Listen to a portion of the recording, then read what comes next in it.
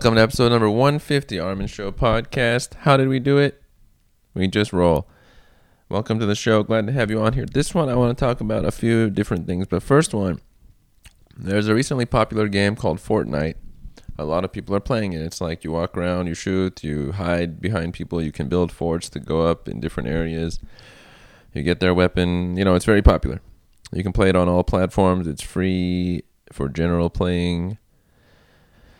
Youth are playing it, some celebrities, some Twitch streamers online, and so on.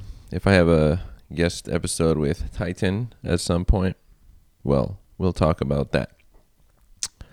Now, it was created by Epic Mega Games, or Epic Games, which is the name of the company, which they made the games I played a long time ago, which is kind of cool. So, Epic Games is the company that made this game. They made the Unreal Tournament game and also the Unreal Engine. I used to play Unreal and Unreal 2004. What cool games.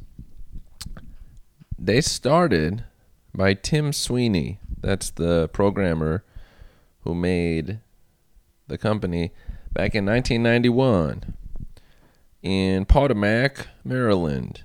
He made Potomac Computer Systems. And his first game, this is the coolest part. His first game was ZZT. When I was 7 or 8 or whatever, I was playing ZZT. I think that's quite neat. It was one of the games I was like in it. So what was ZZT? You're like this little guy on the screen. And you would walk around. And you would go through little worlds. And the crazy thing is, what fun. They're not that different from the games we play today. They were just two-dimensional and they had little descriptions. It's not that different. So things don't really change that much. I'm looking at some screenshots from ZZT and it was like little worlds. You would go through, you would try to go through a door, but you didn't have the key. So you needed to unlock the key. But how would you do that? There was like challenges built into it, and it was very simple looking compared to today's games, but it still wasn't easy. You'd have to solve puzzles, go find the colored keys that matched what you needed. Sometimes you needed a certain number of gems, I believe they were called, to do certain things, to buy certain stuff, to get a torch, to see in the dark. Yes, not only was the game full of these maps and worlds that you would play through, but you could make your own. And I definitely tried to make a few of my own, which was okay. I didn't make anything full, just little small, like little bits and pieces. But you could make a whole game world were you to put in the time. There was a little like shooting thing where you'd kind of throw a little ball and it would shoot through a wall, or you could get an enemy. And you had to do things in the right way. Sometimes you could only go a certain way and you couldn't go back. You could only go forward, but you couldn't go back. So you had to plan things out well. All these details make it like a puzzle world. Or kind of like a travel, you look around, check things world. Now this was made in 1991. Epic Mega Games has had many games since then, many of which I have played over the years. Most of them back in the 1990s. A long time ago. Which is, I think that's kind of neat. That's when I would actually play games, was a long time ago. There was the ZZT games, which I just described. Epic Pinball 1993 was a pinball game. I played that a lot. Obviously, it's on your computer, so it's not a pinball machine, but what fun. There's many games between these ones I'm mentioning, by the way. Jazz Jackrabbit in 1994. Wow.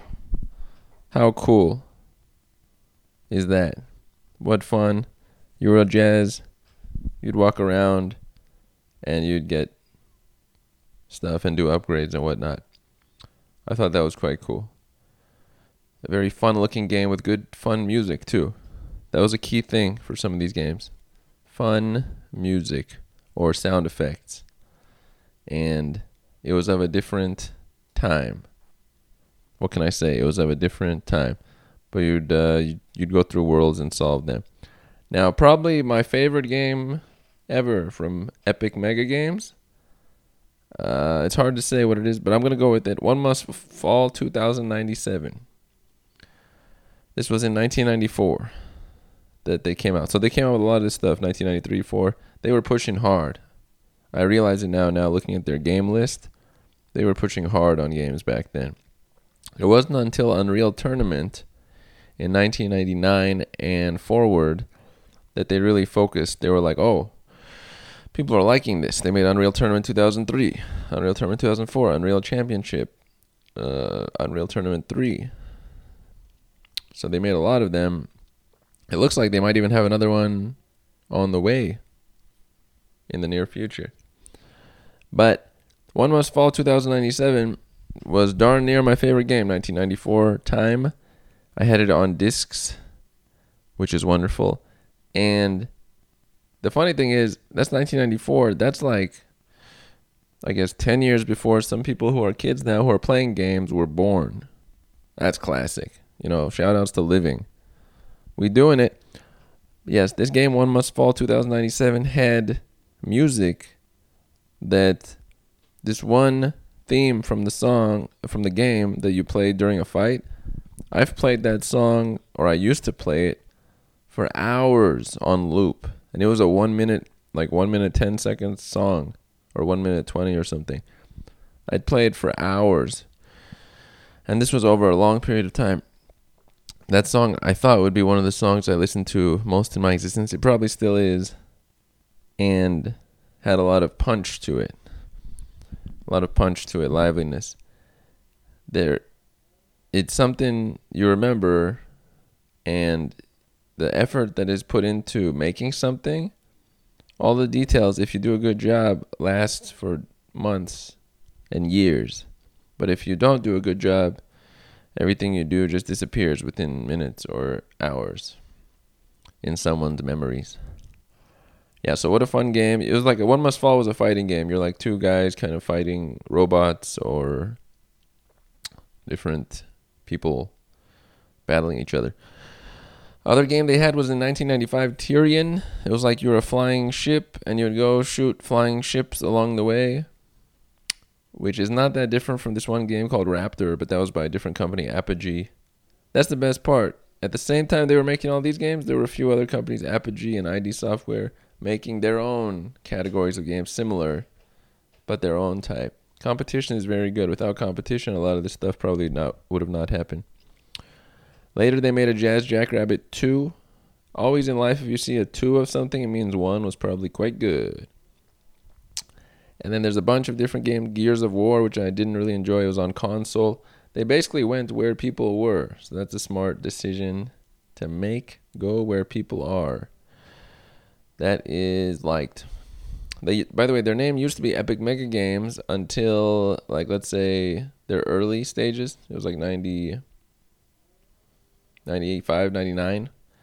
Once it hit, the end of 1999/2000, boom, Epic Games instead of Epic Mega Games. So who knows if they got the name or somebody said, let's shorten it. But these decisions are a big deal. And I like to describe these things because there's a whole world of gaming online. And right now, who knows how many people are playing online or at home. And Epic Games and other companies are the heart of that. These are the producers in this. It's not a music world, but in this gaming world. Yes. They have worked with other companies, obviously, which is pretty cool. But they generate their own content. They've teamed up with other ones, though. Other smaller companies. When you realize what works, you start doing it, which is what they did when they hit the Unreal series. That was their big breakout around the year 2000. But prior to that, in 1992, 3, 4, 5, that was their big time. They were pushing real hard in 1992, 3, 4, 5, and they came out with Unreal in 98. So frankly, those years that I was playing all their games, they were trying everything, and they came out wonderful. But later on, they narrowed it down to what was really working. This is a message for life. You expand, like I mentioned in that one episode, you expand and then you consolidate at some point, which is pretty cool. But I think that to me the coolest part is that their first game ever in 1991 was one of my first games that I remember playing, ZZT. Frankly, I do remember playing a game before then, which was my brother's friend's game. Yeah. Oh, well, that was that one too, called Abyss, which had great music. I don't have it, or I'd play it right now. But there's another game called Zooks. And when did Zooks come out? Let's see. It was created by... Yes, it was created by my brother's friend in 1994. So this is also early 90s. What an interesting factoid. And the interesting part is this individual at the time was a guy, but has since switched to being a woman, long ago. I don't remember when it happened, but I remember it was a thing that occurred. So that's there too. But the game Zooks was fun. You'd be this little guy jumping through, solving little puzzles in like a little world. Not really puzzles. You'd be jumping through a world kind of like Mario, getting things and opening doors. Yes, these games were the early 90s games. Obviously, games have progressed in some form, but there are clear similarities between them. One thing that Epic Games figured out well was making your game editable. In ZZT in 1991, you could make your own map. So that has been popular in games forever. People like to build their own things, add their own part, make it their own, thus attaching identity to it. And then when you attach identity to it, you like it more, you've invested more. And so you are a fan of that. Early 90s, different time? Not really. I want to say it's different time, but might as well be today, because now today there's some kids that are playing certain games and they're making certain maps and like, that was the early time. And then 10 years from now, they look back like, I remember when I played that 10 years ago. So not much changes, but it does upgrade in a little bit form in this blockchain of life. I can't really play games as much now because I don't really enjoy them. I like the people involved. Frankly, when I used to play them, it was more about the people too. That's why I liked big games. I didn't really like one-on-one because I didn't get it. Like, why am I competing with you? It's just us two. Like, I beat you and then I feel good.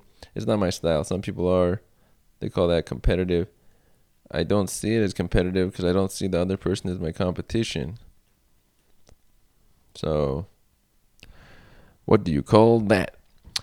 There are so many games today, but actually there's not. There's like really popular ones. There's many games, but there's fewer that are played by many, is the best way to say it. A lot of consolidation. I might have more on this content. Why are games relevant? Because as we move forward in skill, there's a bit of a merging between games and life that may take place one day, where it's augmented reality, people walking around. It's sort of like Pokemon Go, where you can walk around and play the game in person. There might be things like that when there's a crossover, and that would be very noticed by everybody. ZZT. Yeah, but that game, One Must Fall, 2097, great music. If I include music at the beginning of this episode, it might be hard to transfer to MP3. If so, I'll play it there. Yeah, it should be fine. Who's going to be like, oh gosh, you used the music from the intro of the game from 1994? How dare you? And I'll include that there. So if you heard it at the beginning and at the end, now you know where it's from. That's not from the game Fortnite, by the way. That's from One Must Fall. Other than that, I'm going to close up this episode 150. Armin Show podcast. How did we get here? Just going from 1, 2, 3. That's how you build something. You build a wall brick by brick. Glad to have you on the listening end. Also, I'm doing more listening. I think I mentioned that in the last episode. That's a key in life. And we'll see you on the next one. We are out.